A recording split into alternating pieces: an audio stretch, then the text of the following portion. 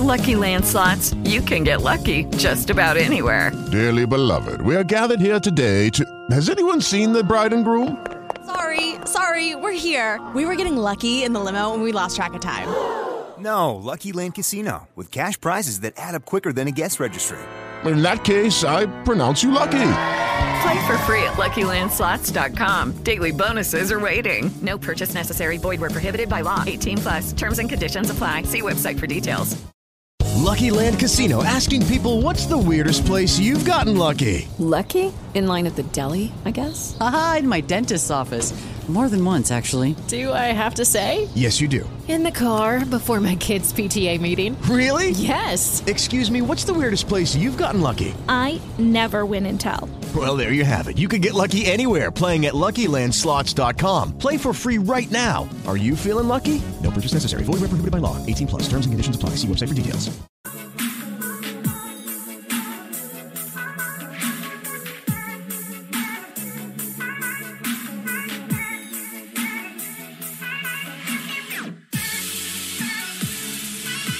What's up, everybody? We are live with the Awesemo Start Sit Fantasy Football Show, the Week 3 edition.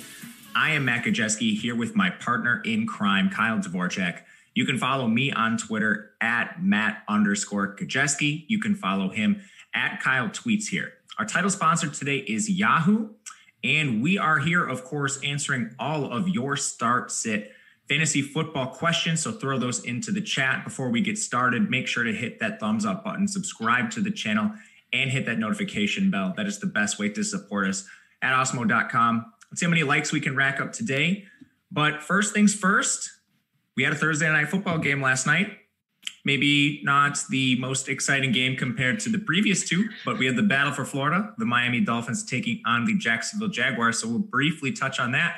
For me, the biggest takeaway was we might have two more bell cows. I mean, James Robinson, he looks like the real deal, and it's funny to see him kind of displace Leonard Fournette, former number 4 overall pick. But on the other side, Myles Gaskin, too, quietly handled a sizable workload for Miami. I think these guys might be usable going forward.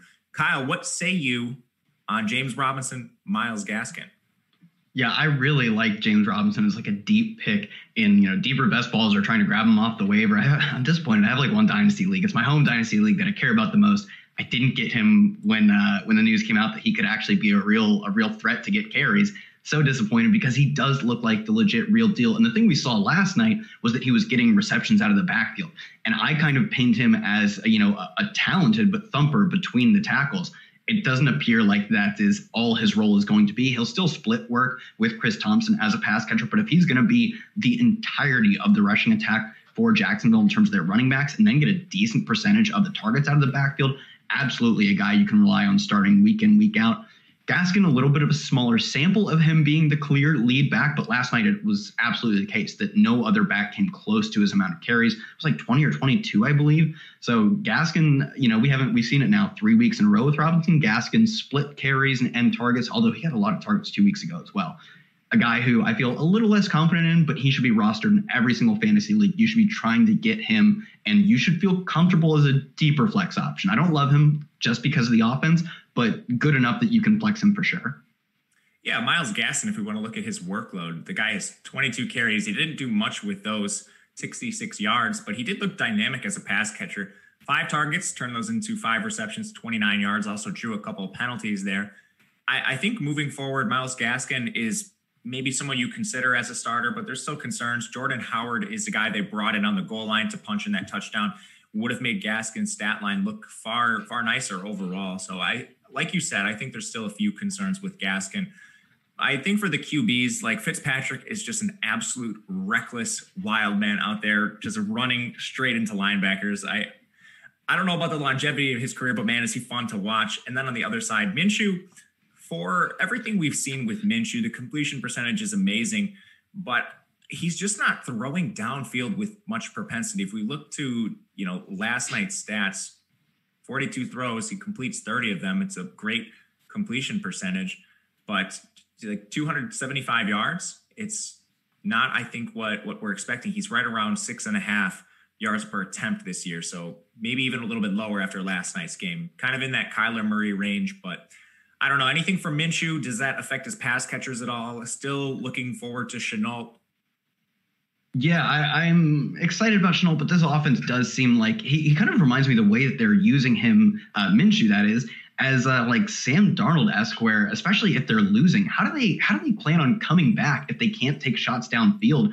And it just seemed like a general unwillingness. I'm not sure if that's the offense. I'm not sure if that's the loss of DJ Chark, who would obviously, I think he runs like a 4.3 something, and is like over 6 foot. He's a dude who his combination of size and speed is incredible. So maybe it's just that they didn't have the right weapons to go downfield, but Chark wasn't getting a great target share, at least before, missing last week or last night anyways.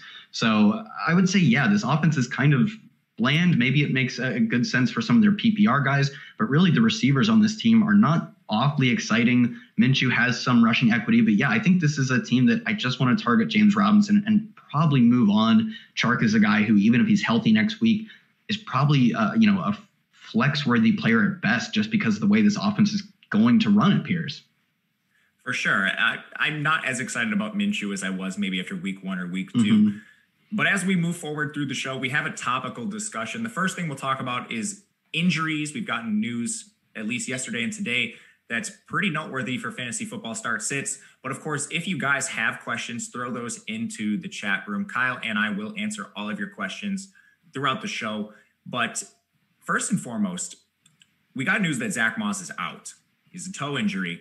And that has been a pesky committee to start the year. We've seen Devin Singletary and Moss split the work basically 1-for-1. It's a solid matchup against the Rams this week with a fairly high total, a game that projects for a lot of pace, with the Bills actually projected to win that by a few points.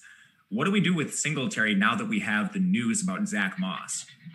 Yeah, Singletary is a guy who I was getting out from under as fast as I could if I had any of them after 2 weeks. Now it appears that he's a guy you can confidently start, because it was just a 1A, 1B with Zach Moss. And Zach Moss was getting some goal line work, getting a decent amount of goal line red zone work. And that was kind of the problem going into the season with Singletary, is you thought he is absolutely electric. Average, I think, over 5 yards per carry in his rookie season. But he was probably going to be a between the 20s and low pass catching volume guy because of the presence of Zach Moss, who looks like he's built like a bowling ball, kind of a great guy to punch it in from the 1 yard line. Now they don't have that role. I expect at least for a brief moment, Devin Singletary could actually be a high-end RB2. And it's a game you talked about. This game should feature a decent amount of scoring. It should be a back-and-forth game. Singletary, I think, has enough juice as a pass catcher that he can at least get a few catches if his team does end up trailing. And I'm not sure who else they would be putting in. Like, did they sell TJ Yeldon? I can't imagine, despite the fact that, maybe Singletary doesn't have the smoothest hands or the best route running. I don't see why you would get his playmaking ability off the field in favor of anyone other than Zach Moss on this team, who now is out. So Singletary, maybe you're selling high after this one good week, but for now does look like a very startable, probably a RB2 at worst this week. For sure. I pulled up the Bills depth chart. So I have your verification. Yeldon is on the roster. They also have Tywan Jones, who's more of like a gadgety fullback type. So yeah. I don't really expect either of them to siphon much work from Devin Singletary. I think you can confidently start him in this matchup where the Bills come in as decent favorites. As far as some other injury news we still have Friday practice reports to decipher today. But as of Thursday, Christian Kirk hadn't practiced. That's another game environment with a huge total. It's sitting right around 55 points, depending on your sports book. It's the Detroit Lions taking on the Arizona Cardinals, where the Cardinals is pretty sizable favorites, running 75.5 plays per game. My question is, there's a lot of wide receivers that are already out. Michael Thomas isn't expected to play. With Christian Kirk now slated to miss some time, are you considering Andy Isabella, our hero from UMass, second-year pro? Is he a streamer this week? Oh, am I considering Andy Isabella? I am getting him onto the back end of any roster. I think it's the Awesemo, the Inside Awesemo Fantasy League.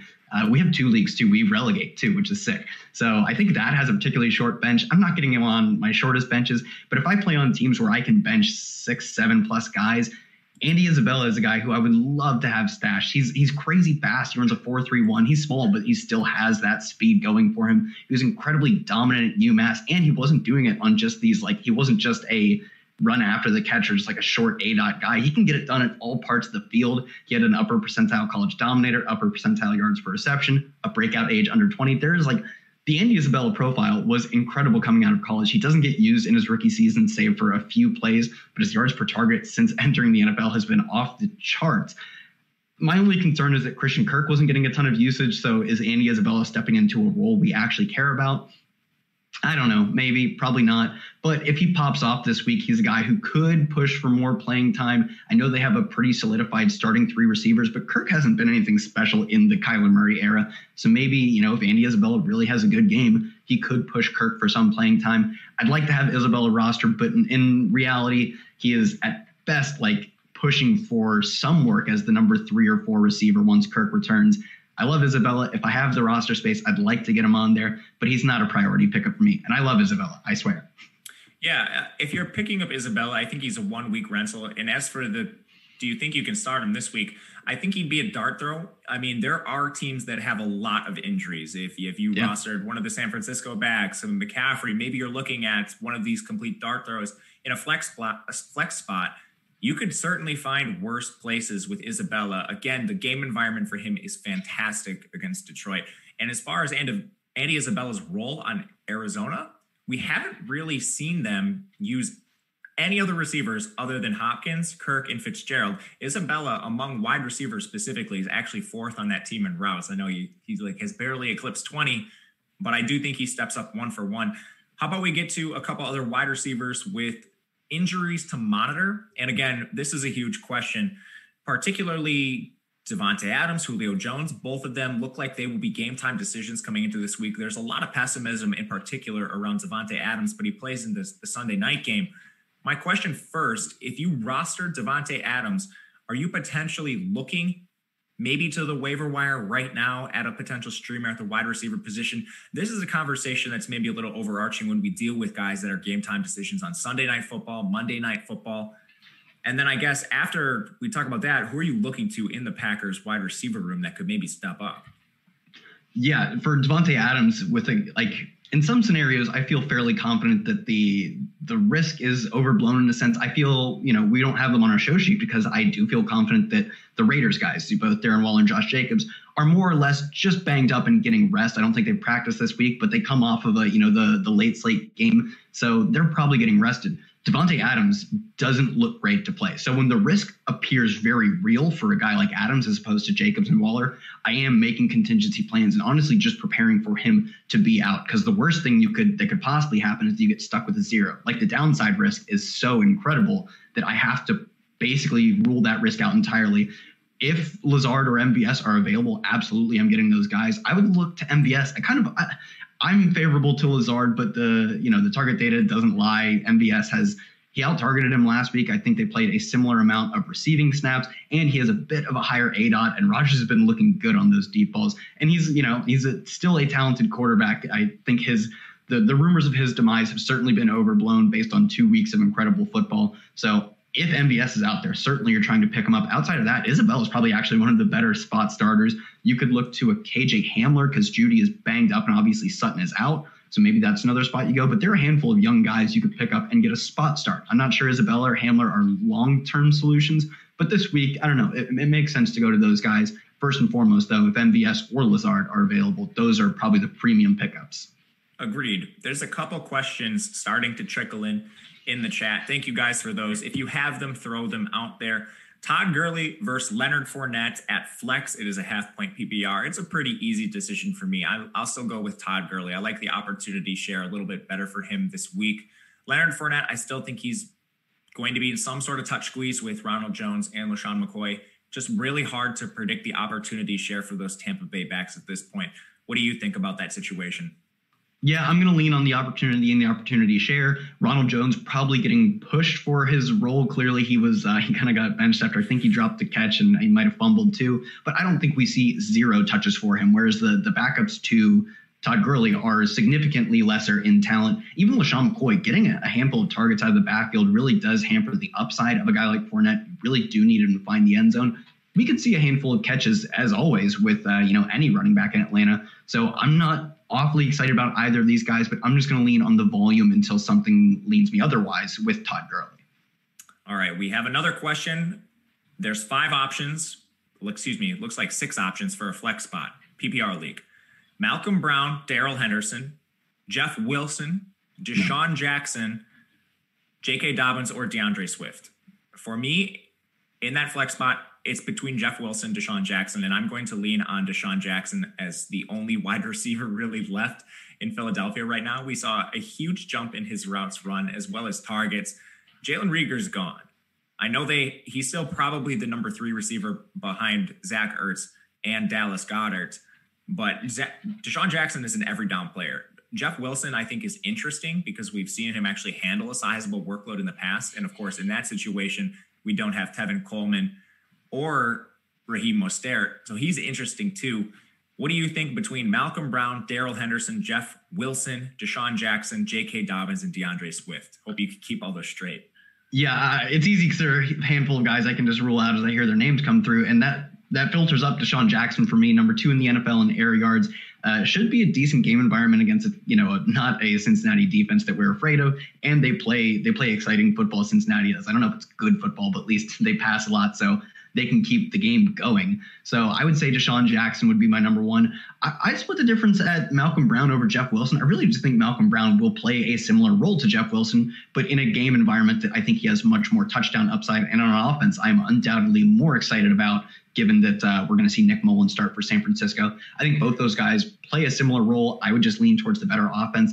And then I'd say probably Wilson over Henderson. It is Ryan here, and I have a question for you. What do you do when you win?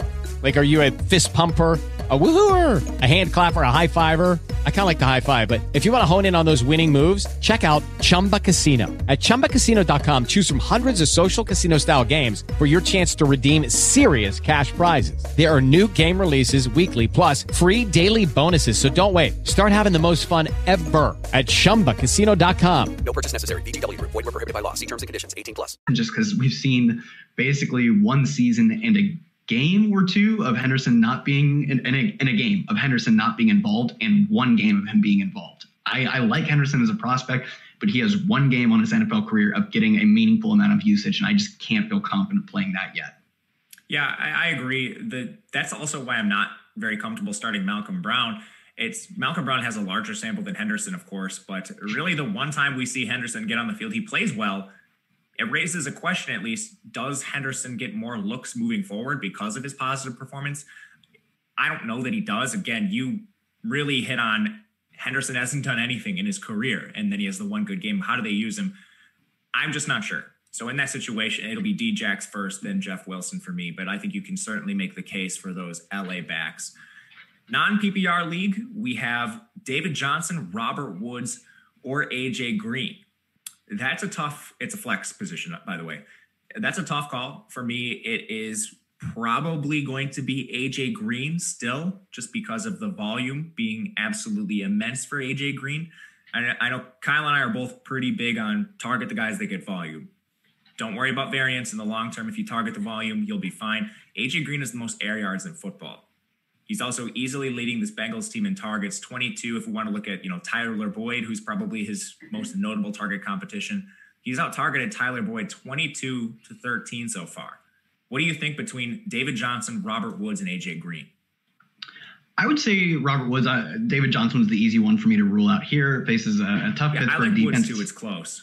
Yeah, I'll lean again on the game environment, but you do have to admit that the air yards for AJ Green are just incredible. I believe the only player over 300, and he does get I think it's a fine matchup. I guess he'll probably face a lot of Slay. I'm not awfully concerned about the cornerback matchup unless it is one of the elite cornerbacks. I think unless it falls to Ramsey, essentially, I'm not too concerned. Even Amari Cooper did fine against Ramsey because he got a ton of targets, and that tends to happen. Good cornerbacks, they reduce the efficiency of their opposing players, but they don't necessarily reduce the volume at all times. So for me, AJ Green, I'll put Robert Woods over him because I like the offense a little more. At least I like the scoring potential of the Rams offense a little more, but splitting hairs between those two guys and leave David Johnson in the dust. Yeah, for sure. My one concern with the Rams, we've seen Cincinnati go pass heavy basically regardless of game script, and they are very likely to be down in this game. I mean, that's not good for touchdowns and things like that, but it means they should be throwing. We've seen the Rams completely abandon the pass game when they're leading. Now, in this situation, the Rams are underdogs, so Vegas bookmakers, they are pointing to the Rams taking a pass-heavier approach, but to this point, they're only passing about 43% of the time. That's led to 11 targets for Cooper Kupp and just 13 for Robert Woods. So it's a concern, yes, but you make really good points, Kyle. I like the Robert Woods call as well. We have a Julio Jones situational question. If Julio Jones doesn't play, it's Harry or Landry. So I'm guessing this is N'Keal Harry and Jarvis Landry. In this situation, I actually prefer N'Keal Harry. And this, I mean, it might be crazy to say that at this point, but the opportunity share in New England is so condensed right now. Between Julian Edelman and N'Keal Harry, we have Edelman 18 targets, N'Keal Harry 18 targets. Both are 29.5% target share. The A-dot is very different for these players. Julian Edelman actually being used downfield, and N'Keal Harry has one of the shortest A-dots in the NFL. But again, I'm going to lean on volume here. And if you're just playing this, a flex position, N'Keal Harry, he doesn't specify whether it's PPR or not. In a PPR league specifically, I think we could rack up a lot of points. What do you think between N'Keal Harry or Jarvis Landry replacing Julio Jones? Yeah, I'm going to take N'Keal Harry as well. The volume is clearly there, basically serving as the 1B, and you only give him that B credit because he's not quite given the air yards. Whereas, Jarvis Landry in a similar situation, but not quite as a condensed offense, I don't believe. I think there are better threats like tight end specifically, even as, running backs out of the backfield. Kareem Hunt, no slouch as a pass catcher, similar to James White filling that role. And we could even potentially be without James White. I know as of yesterday, I don't think he had returned. I'm not sure if you know if he had returned. But then you look at the overall offensive output. I just feel more comfortable that the New England offense is going to be outright better this week and most weeks than the Cleveland offense, which I don't hate, but I'm certainly not excited about, especially facing a tough Washington front seven. Yeah, I agree with that completely. A couple more start-sit questions. There's a Leonard Fournette versus Mike Davis question. At this point, it's still going to be Mike Davis for me. And if we want to talk about, this is another guy we have in our injury situation. So I think we can kind of parlay this over into some running backs that are now replacing their starters. But Mike Davis in Carolina, he just has the one carry. That doesn't look great. But he received 8 targets. It's everything I wanted Christian McCaffrey to be through the first 2 games here. And, all it takes is a Christian McCaffrey injury for them to start actually targeting their running backs. But he runs around on 34% of Bridgewater dropbacks. This is a game that I know you and I quietly like against the Chargers to run a ton of plays. So I'll be looking to Mike Davis here. I think he's actually a pretty decent start at the running back position where I think people are a little more thin than others. What do you think between Fournette and Mike Davis? Yeah, ironically, Leonard Fournette last year. Imagine, week 15 of last year. If you said next year you're going to say Mike Davis has a higher opportunity share than Leonard Fournette, you would have been, mind blown. But at this point, absolutely, I don't see anyone else other than like a handful of Curtis Samuel gadget carries, which I think he even came out and said he still expects to play most of his time at wide receiver. So sure, you could project him for 2 to 3 carries maybe, but it's like Laviska Shenault carries. It's not, I don't know. There are really no running backs that do that. So yeah, I would say Mike Davis getting a ton of the backfield carries and all of the backfield targets as well. So I'm going to take the opportunity with Mike Davis and run with it. I agree. All right, guys, we'll continue to answer your questions. We're going to slowly roll through these matchup-based segments as well.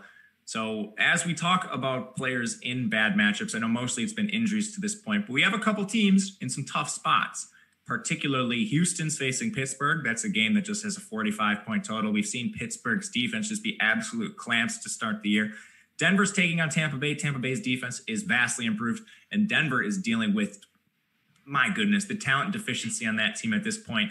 I don't know how Denver's going to score any points against Tampa Bay. There's the Giants playing the 49ers, a depleted 49ers team, but a depleted Giants offense without Sterling Shepard and Saquon Barkley, of course, another game with the lowest total on the board, 40.5 points. When you see guys in these matchups, like Deshaun Watson against Pittsburgh, are you ever considering benching those guys in these situations? Yeah, so normally I would say, I'm not considering benching my studs now. I would have considered Deshaun Watson a stud, and he's faced 2 defenses that I think matched up well against him, can get pressure on him in the first 2 weeks. So maybe, but that's not going to change this week. And so do I know without DeAndre Hopkins that Deshaun Watson is a fantasy stud? I feel a bit wavering in that. It would really depend who's on the waiver wire. I would consider a guy like Joe Burrow or maybe Justin Herbert as guys you could play over him. Outside of that, I'm not going to guys like Mitchell Trubisky, that's probably who you're dealing with on the waiver wire. I'm not going that deep. I'm still taking Watson over him, but I would have him as a fringe QB1, QB2 at this point right now. So there are guys who in the right matchup you could find on the waiver wire and play over him. Outside of that, I don't think there's any studs that I'm really going to bench because of the wrong matchup. Will Fuller sort of falls in that same range where I don't know if he's a stud. I know last week he dropped a 0. he was getting stretched out by the trainers on the sidelines, but he ended up being not on the injury report at all. So was that really a serious injury? It doesn't seem like it, but that just has me concerned that he was just bad in the matchup, and he gets another tough matchup. So I'm probably still starting all of my studs, and especially because, or I'm starting all of my Houston guys, and especially because how many rosters right now have made it through without injuries? Who are you going to if you're not playing Deshaun Watson, you're not playing Will Fuller? It's likely that I'm playing those guys. Denver and Noah Fant, the only guy I really feel confident in. This offense is just going to be miserable. I agree. Typically, I'm not benching my studs. Deshaun Watson has been particularly bad in his offensive situation. It's not doing him any favors right now. I don't think the returns on David Johnson for DeAndre Hopkins have been great. Another question in the chat. We have a non-PPR league. Looks like it's for the tight end position. Jonnu Smith versus Evan Ingram. And man, I have some strong takes on Jonnu Smith. So this is an easy one for me. I'm still going to go Evan Ingram, not to mention he's basically one of the only healthy players in that offense. They're down Sterling Shepard. They're down Saquon Barkley, and they have to throw to somebody. Now, with Jonnu Smith's situation in particular, he looks fantastic because he scored a number of touchdowns. He has 12 targets on the year, and he's only running a route on 59.7 of Ryan Tannehill's dropbacks. And now, Kyle, how many times does Ryan Tannehill drop back a game? Do you have the number? I'm going to guess less than 27. It's got to be, is it less than 25 a game? So we're dealing with a really small sample here. He dropped back 27 times last week. And 27, there we go. When they're in positive, this varies based on game script, of course, for the Titans. But when they're in positive game script, they run a very slow and run heavy offense, of course. And they're favored by 2.5 points over Minnesota here. This projects to be a large Derrick Henry game. So Jonnu Smith, 5 targets last week, ends up with the score. That looks really nice on paper, but I don't think it's projectable going forward. And if you play Jonnu Smith over a guy like Evan Ingram, you're hoping for more touchdown variance. With Ingram, sure, maybe they don't score any more points, but Ingram's a guy who's on the field every single play and has a much, much higher target share in that offense, an offense that runs faster and more plays per game. So that's going to be the answer for me. Do you have a different take? No, you nailed it. Anytime that I see the Titans without A.J. Brown as favorites, I am benching every single part of their passing game, just starting Derrick Henry, because we know what they want to do. You talked about it. We know exactly what they want to do. They want to get a lead. They have a solid enough defense that they can probably hold lesser opponents at bay, like Minnesota, clearly a lesser opponent at the least based on their, miserable start to the season. So I would say if, as long as they're favorites, why are you playing any part of their passing game? They don't want to pass. That is their whole MO, is they just want to grind Derrick Henry into the ground. They're telling you don't play their guys. I'm going to listen to them. Agreed. As far as sticking with this Giants team, there's another question in the chat. It's an overarching question, how we feel about Darius Slayton this week going against the 49ers. Now, I don't think the 49ers are any sort of formidable matchup at this point. They're down Richard Sherman. They're down Solomon Thomas. They're down Bosa. There's so many players that are hurt on this 49ers team that their defense is just a shell of what it once was last year when they made it to the Super Bowl. Now, this game environment is still very bad. It's one of the lowest totals on the entire board. I believe it's dropped below 41 points as of the last time I looked at it. At the same time, San Francisco's favored by somewhere between 3 to 4.5 points, depending on the book you're looking at. So the Giants do project to throw. The Giants are a team that's already running with a pretty decent pace. They've thrown the 6th most passes this year. They're passing more than any other team in neutral game script at 70%. So I think without Saquon Barkley in the picture, you're just going to see this team lean on the pass. I would probably still be comfortable with Slayton at this point, but I'm feeling a little bit more tenuous about it. What do you think about Darius Slayton against the Niners? Yeah, I very much like Darius Slayton. I think he's proven that he's probably the number one offensive weapon this team has. Won't have an incredible target share, but should have a solid air yard share and should be pushing for team lead in target share. Not only does Saquon Barkley and Sterling Shepard's absences free up some targets, but specifically Barkley's, like you said, those carries, I would imagine, don't all just straight go to Devonta Freeman or Dion Lewis, neither of whom I'm too excited about. They probably convert some of Saquon Barkley's carries into pass attempts. So that means even more targets on the table for a guy like Slayton. Matchup, I would say, yeah, the 49ers definitely not what they used to be because of the injuries. Still, I would say a tougher matchup, and the total is a bit concerning. It's miserable. It's a 40.5 point total. But if you've got a guy like Slayton, I would project him as, a borderline wide receiver 2, probably closer to that 3 range. He's a guy you can't really afford to sit right now unless you just loaded up on receivers. So he's probably at least a flex on every roster that currently owns him. Agreed. We're approaching 100 viewers. Make sure you hit that like button. And of course, throw your comments into the chat. We will continue to siphon through them. We're getting a lot of questions about the 49ers situation. There's a few either ors. There are some people just asking, can we break down the 49ers situation? And I want to give the floor to Kyle on this. I saw him tweeting the other day. He had a phenomenal breakdown between the Jerick McKinnon, Jeff Wilson usage. So I just want to open that up to you. What do you think about Jeff Wilson's usage versus Jerick McKinnon? Is there one you prefer? Yeah, Jerick McKinnon has had multiple coaches on multiple teams at this point in his career. I believe 63 total games, including playoffs, has 0 games above 20 carries.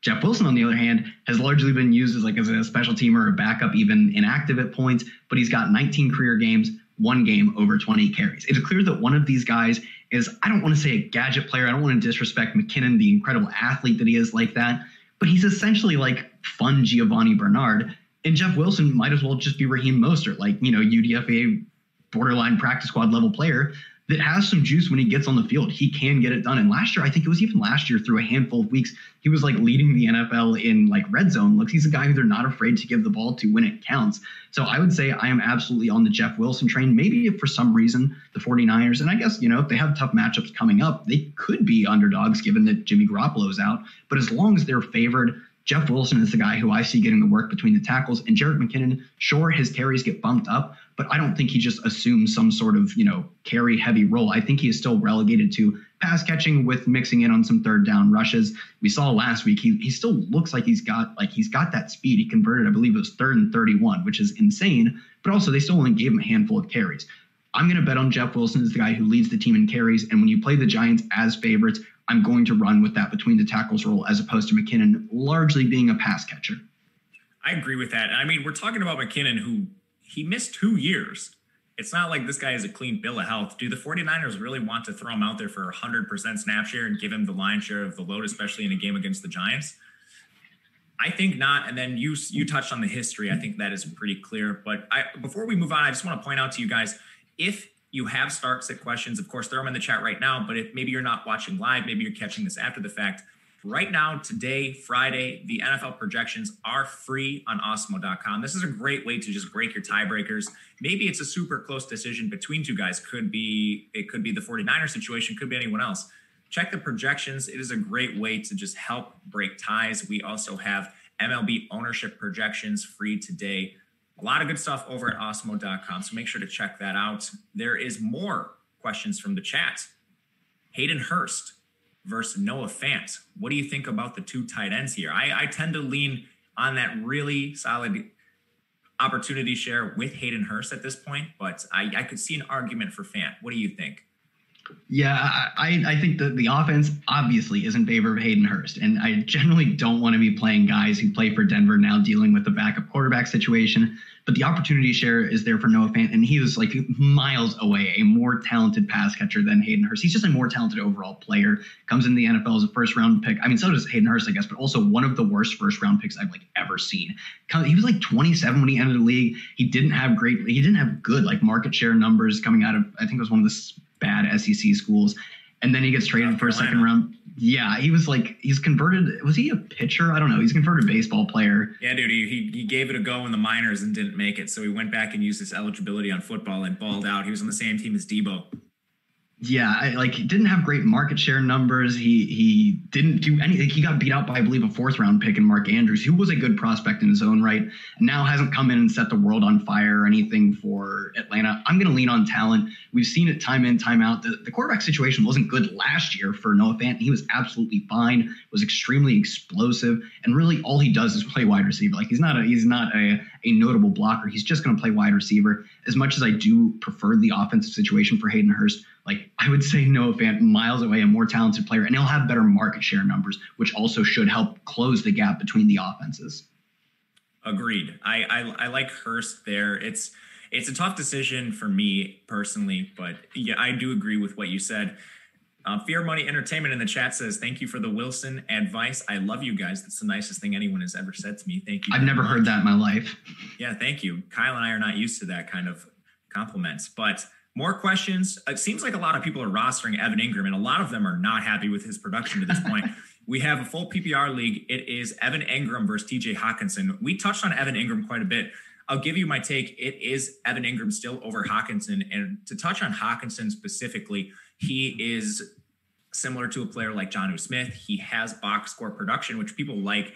And I think it influences decisions maybe more than it should. But he's a guy that has just 9 targets, a 13% target share. And like Jonnu Smith, he's only running a route on 62.4% of Matthew Stafford dropbacks. Now that Kenny Galladay's back, maybe that efficiency increases. But I don't think you can really make the argument that his routes are going to rise. They're adding another playmaker to the picture, and he wasn't even running routes when Kenny Galladay was off the field. I don't know what's going on with Hawkinson and his opportunity. Yes, he's done fairly well so far, but it's pretty clear to me that Evan Ingram is the better play in that situation. What do you think between Ingram and Hawkinson? Yeah, you said it. We have seen Hawkinson without Kenny Galladay really serve as this complementary piece to Quintez Cephas. I don't know, man. To Quintez Cephas and Marvin Jones. That can't be a good thing that Kenny Galladay is coming back and soaking up targets. Absolutely, I would not be trying to start TJ Hawkinson. And I like Hawkinson as a talent. I love these young athletic tight ends. I love these young Iowa tight ends specifically, apparently. So I like his athleticism. I thought he was incredibly productive in college and came out as an awesome athlete. Then he gets the draft capital. But until he gets the target share, until he runs the routes that are deserving of starting him, I'm not going to be starting him as soon as Kenny Galladay is back in the lineup, which does appear to be this week 3. So yeah, I'm not awfully excited about Kenny or TJ Hawkinson this week, unfortunately, because I like the player, but I don't like how he's being used at all. Give me all the Evan Ingram in that situation. Yeah. Before we move on to streamers, that'll be our next topic. Of course, throw your questions into the chat. That is the main focus of this show. But we'll hit on streamers. Before then, I want to tell you about Yahoo. Today's show is sponsored by Yahoo Daily Fantasy Sports, the most trusted name in fantasy sports. Yahoo DFS now includes CSV uploads and CSV edit features for those looking to play multiple lineups. Make better choices. Choose Yahoo Daily Fantasy. Great product that they have going on over there. A fantastic site to play on every single week. Now, talking about the streamer conversation, we've hit on a lot of these guys already, but there are matchups I think we want to exploit. And there's a couple that have players that might be available on your waiver wire that you can pick up this very week. This is going to sound probably like the grossest thing I've ever suggested in my entire life, but it's one hypothetical situation I want to point out. You talked about Deshaun Watson in a tough matchup, disappointed, I think largely based on where you drafted him this year, and he's going against that Pittsburgh defense. Am I crazy for considering a guy like Teddy Bridgewater, who's widely available on waivers, over Deshaun Watson? Or think of it as any similar situation, QB in a tough matchup, looking at Teddy Bridgewater. What do you make of this call? Yeah, I don't think you're crazy. I saw people talking about, unfortunately, going Gardner Minshew in what was supposed to be a good game environment. I guess it was a good environment. He was losing. Talking about going Gardner Minshew over Deshaun Watson, you can certainly consider playing Teddy Bridgewater, Justin Herbert. Until Deshaun Watson shows that he can cut it without DeAndre Hopkins, and certainly the matchups have been difficult, but there's no change this week. Maybe the most difficult matchup against Blitzburg. I'm not sure I'm confident starting him if I think I can get it just one good week out of Teddy Bridgewater in a solid game environment versus the Chargers, a reasonable total in this game. I think you're not crazy for considering doing it. I think I would still take Watson over Bridgewater, and I would maybe take Herbert over Watson. But that tells you where we're at with Deshaun Watson right now, that we're considering, do we stream guys over him? Another guy you could consider is Joe Burrow. Even Mr. Trubisky in a great matchup. I'm not going to them, but it's a conversation to have. I think I'm still taking Watson over everyone but Herbert, who I'm kind of excited about. But they're all in that same mix, unfortunately, until Watson either beats a good matchup or I guess beats a bad matchup or gets a good one. You have to look at the waiver wire and see what your options are going to be. All right, so Watson is this bona fide stud at the position. While we're on the topic of streamers, and specifically the quarterback position, I want to give you a different hypothetical. I've seen Matthew Stafford publicized a lot of places this week. There's some really good stats about Arizona limiting the plays per game for their opponents. I believe in the first 2 games, just based on the way Arizona plays, their opponents have only been able to run 60 and 61 plays per game. So we have a guy like Matthew Stafford. Of course, he doesn't come with the same pedigree as a Deshaun Watson. He definitely doesn't make the plays on his legs that Watson makes. Are you considering benching maybe a Matthew Stafford for a Justin Herbert type?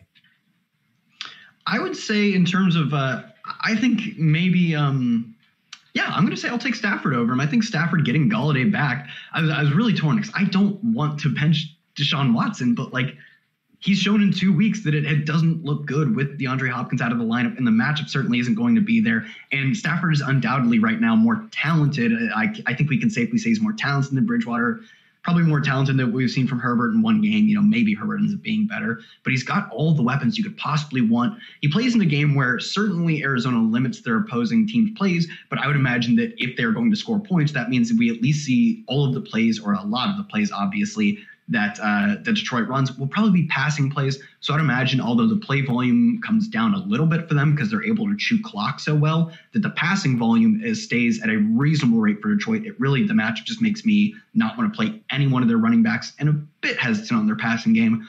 But the matchup is so much better.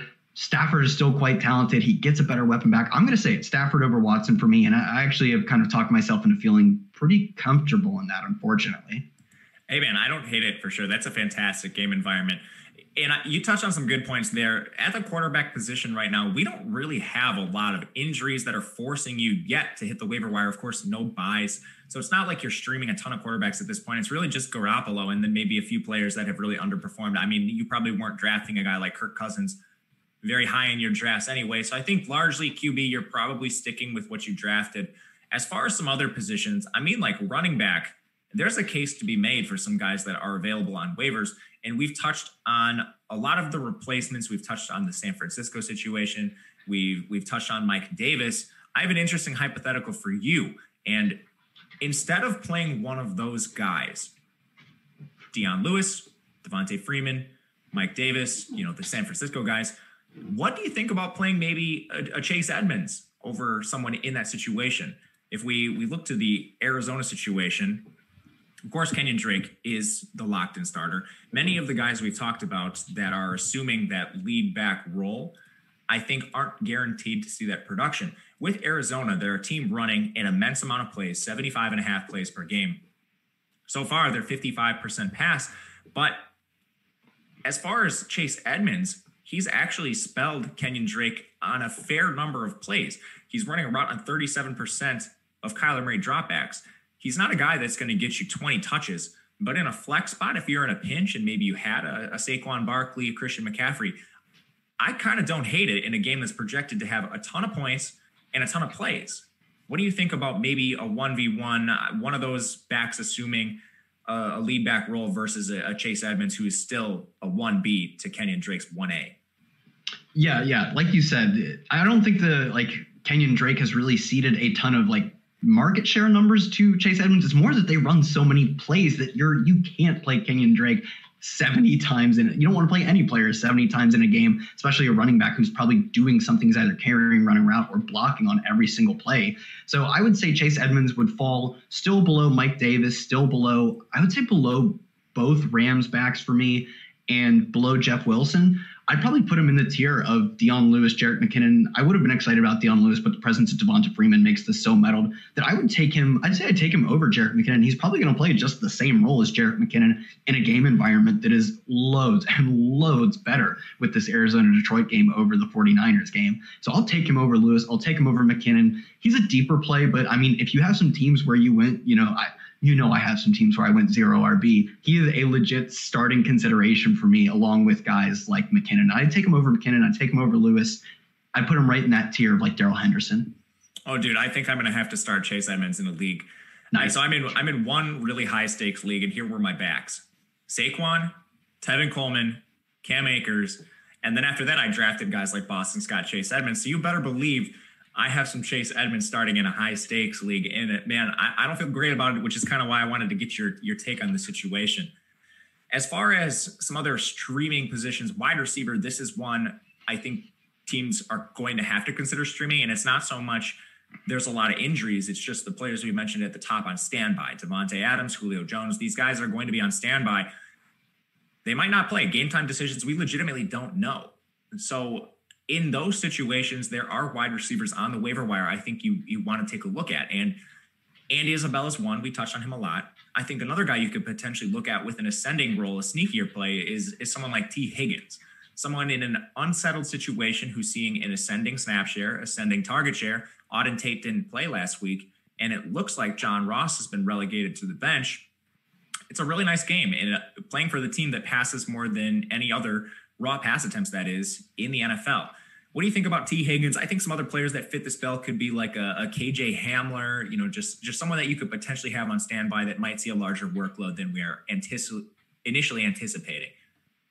Yeah, my only concern with T. Higgins is that unless he's going to play all the snaps as the number 3 receiver, he could still cede a little bit of work to John Ross. Obviously, he falls behind A.J. Green and Tyler Boyd on the pecking order.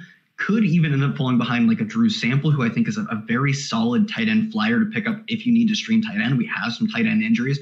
George Kittle, there's concerns that he might not play because of the MetLife Stadium turf. So I would say Drew Sample is a guy you could pick up. I would be looking to him over T. Higgins, who right now I think at best comes in as a number 3 team on a very pass-heavy offense, but also not the most efficient offense by any means. I think one other guy that actually comes to mind, Traquan Smith led the team in week 2 in receiving snaps, second on the team in targets, only behind Alvin Kamara, number 1 on the team in air yards. And obviously he's the perfect contingent play over a guy like Devontae Adams. Like you basically can just roster both of them and swap it once that game, once we get inactives. Same thing with Michael Thomas, although it seems 90% plus that Thomas doesn't play. So you can just plan for that now. If Smith is available, I actually think Traquan Smith is a really sneaky ad. Probably got picked up in a lot of leagues last week after Michael Thomas was announced out, but I'm sure he's still available in some and a guy that you have to consider, especially in a sick game environment versus Green Bay. I actually like that call. I think people may have soured on Traquan Smith after the semi-disappointing performance in the prime game. Yeah, and so we'll keep answering questions. I see a few rolled in here as we speak, and then we'll get to players we want to bench. But before we do, I want to talk to you about Awesemos Express Pass editions. We've added some great new tools to our NFL Express Pass users. For only $3.95, you can purchase an NFL Weekly Express Pass, which now includes everything you need for NFL Showdown and single game contest formats. You can now access Awesemos Showdown single game player projections, ownership projections, and top plays tool when you purchase this pass, in addition to player rankings, lineup builder light, ownership rankings, and the Top Stacks Express tool. It's our best offering ever for an Express Pass, so head over to awesemo.com/join today to purchase your $3.95 NFL Express Pass. Really can't stress how great of a deal that is. You get all of the tools that Alex Baker, Awesemo himself, uses and creates to take down all of those huge GPPs. You're not going to find a better steal on the market. Now, we're going to get into some players we want to bench, but I realize I missed some questions from the chat. It looks like Andrew might have missed our Mike Davis, Leonard Fournette discussion in full point PPR, so I'll kind of recap briefly. Mike Davis would be the pick for both of us, and as shocking as that is to say, he's a guy just seeing an immense target load in that Carolina backfield on a team that projects to trail.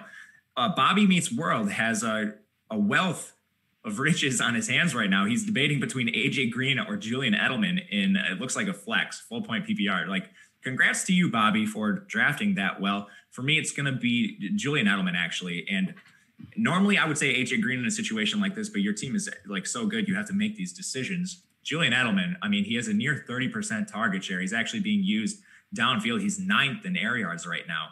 Nick, I mean, AJ Green has a lot of peripheral stats that are really nice too, as far as air yards and targets himself. We've just seen more inconsistency out of AJ Green at this point, which is why I'll give the edge to Edelman.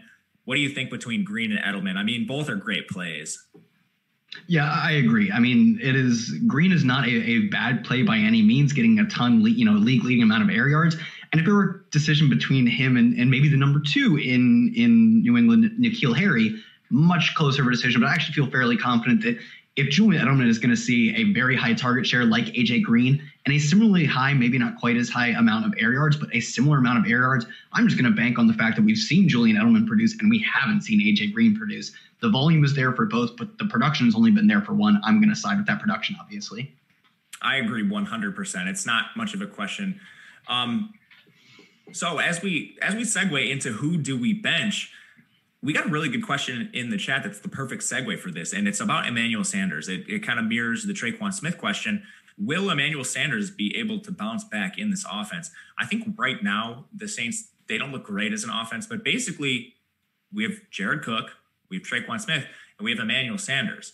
I still think Emmanuel Sanders at least has a solid shot to lead this team in targets in the absence of Michael Thomas. Do I feel good about it? No, not really. But I just don't know who outside of Kamara is going to be the locked-in pass catcher for this team. What do you think about this Emmanuel Sanders question? Do you think he bounces back? Yeah, I'm doesn't sound like I'm as high on Emmanuel Sanders as you are. I don't know if I'd call it high.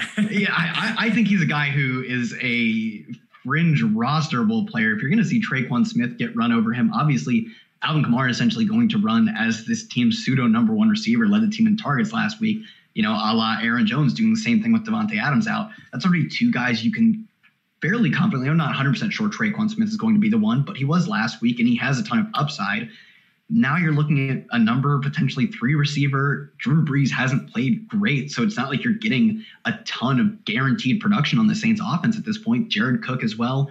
I see him as at best a number 3, potentially number 4 receiver on an offense that I'm not selling out on the Saints, but I'm certainly not as confident as I was last year. So for me, I think Sanders, I'm probably not trying to start him. I'd consider starting guys like Hamler and Isabella over him. He falls into that like T. Higgins range where I'm like, yeah, I see the upside, but the target totem pole doesn't look great, stacking him pretty low. And the offense isn't perfect anymore as it used to be with the Saints. To your point, Emmanuel Sanders has been atrocious since even if we go back to last year, he hasn't seen more than 6 targets in a game.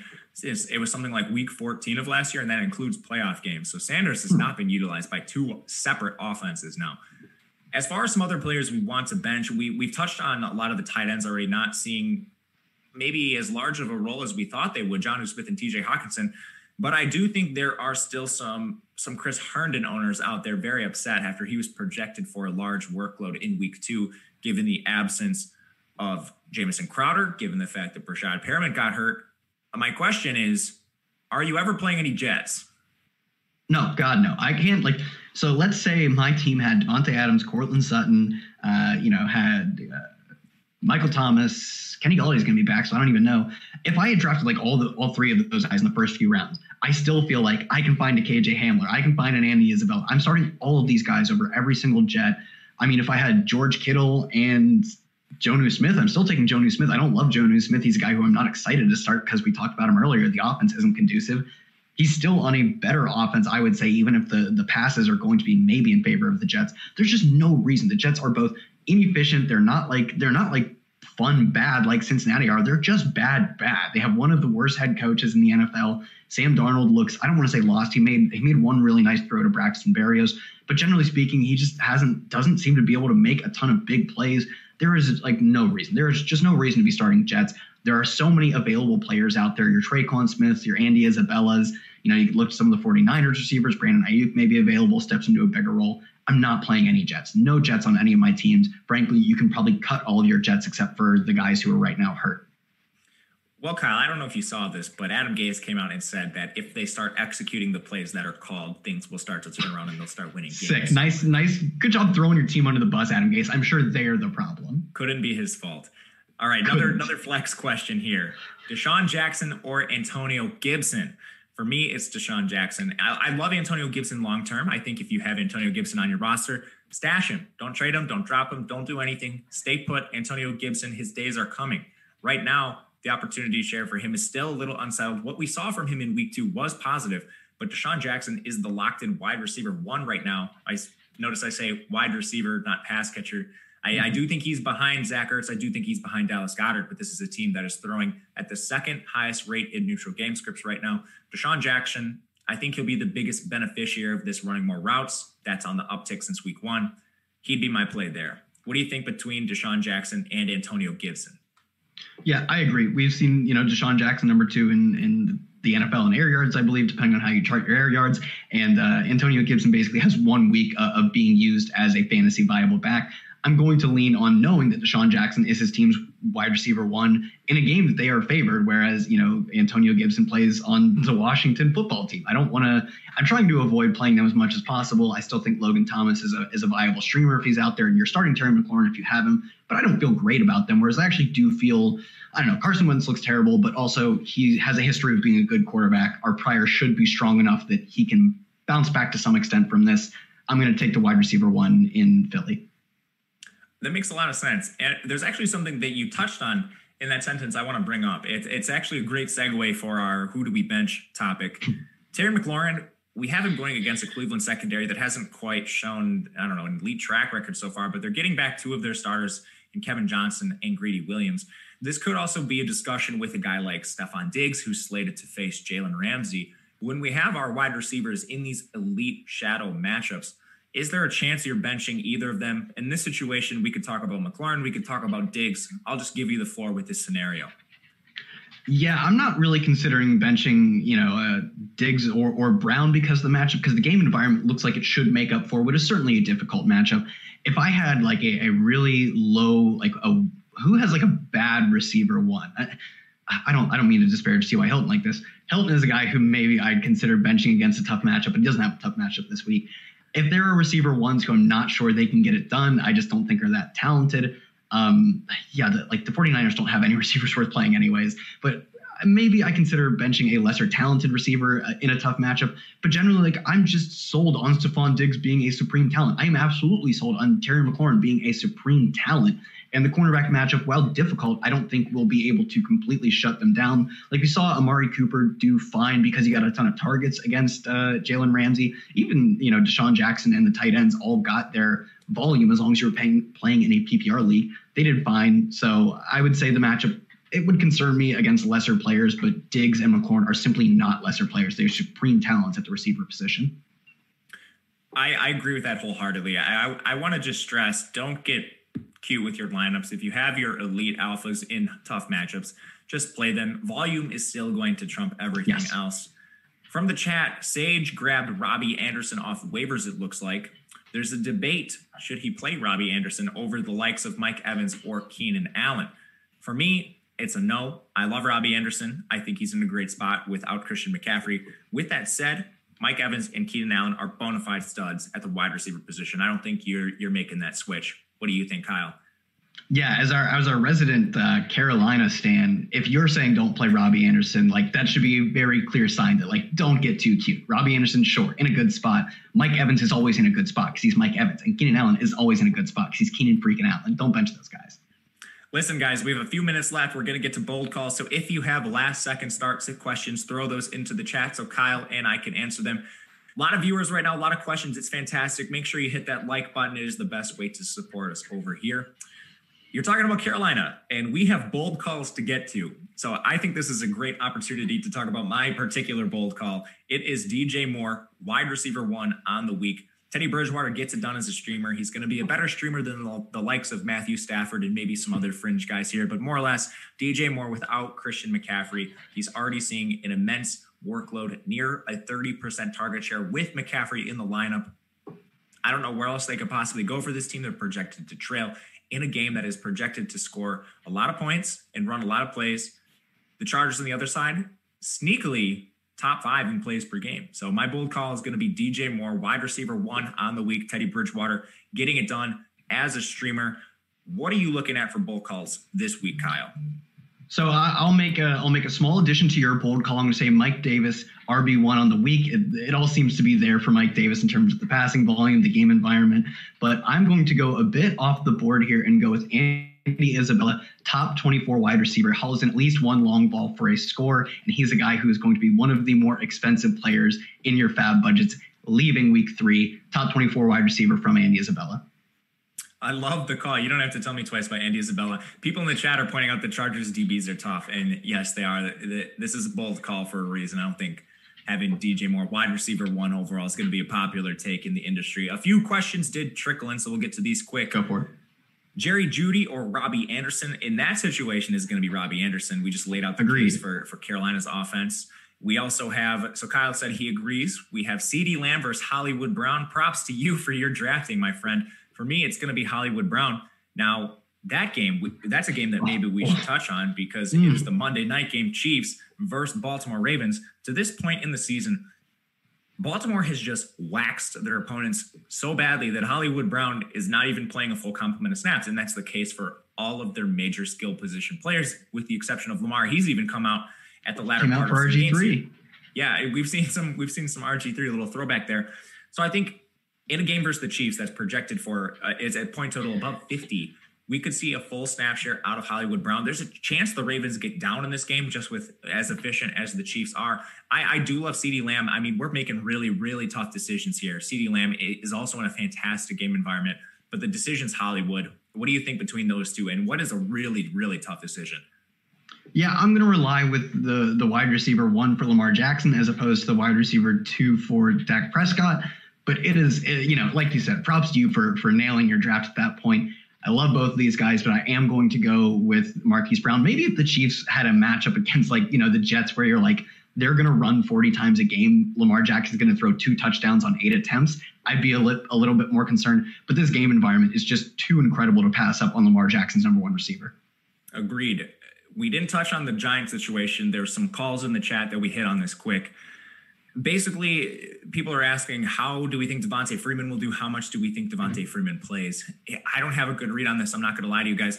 I think Deion Lewis actually being with the team for the entire offseason is going to mean a lot. And I think Deion Lewis is the guy you want to target if you're forced to play a Giants running back here. The situation's not great. We saw how Saquon Barkley did in the first 2 weeks of the year behind that offensive line. Granted, it wasn't tough matchups, but if Saquon Barkley wasn't getting it done, how do we think Freeman and Deion Lewis are going to do? I'm skeptical. What do you think about the Giants backfield? Yeah, the Giants backfield is kind of a mess. I still expect, because Devonta Freeman comes on a shortened week, whereas Deion Lewis has the full offseason, like you said, Deion Lewis ends up getting a pretty fair split of carries, probably between him and Wayne Gallman. But then he also gets a bit of a squeeze from Devonta Freeman, who looked terrible as a rusher last year, but still got it done. I think he topped 400 yards and a handful of scores as a pass catcher, which is really why we were excited for Deion Lewis. So I think you can start Deion Lewis this week, because I still think he is a 1A or 1B as a rusher, and definitely the 1A is the pass catcher out of the backfield, but he's getting squeezed on both sides. And with Freeman in the picture, he's not a long-term play I'm looking for at this point. He has that upside, but the floor is essentially Devonta Freeman comes in and takes over a large workload as early as next week, probably. Lewis falls into that Jerick McKinnon, maybe a little above McKinnon tier for me. Not a guy I'm excited about, but if you have to go to him, at least worth considering off the wire. Agreed. Well, listen, guys, thank you for all your questions today. We have, of course, the free Awesemo content right now. NFL projections free today. Make sure you check those out. If you have tough start-sit questions, it can be a great way to use our tiebreakers. We also have a podcast network I want to tell you about. I don't think a lot of people know about this, but you can find all of our shows, Apple Podcasts, wherever you listen to them. So make sure to check that out for playback. And that'll do it for today. Thank you, guys. Of course, he is Kyle Dvorak on Twitter, @KyleTweetsHere. I am Matt Gajeski on Twitter, @Matt_Gajeski. We'll be back next week for another Start Sit show. Have a good one, guys.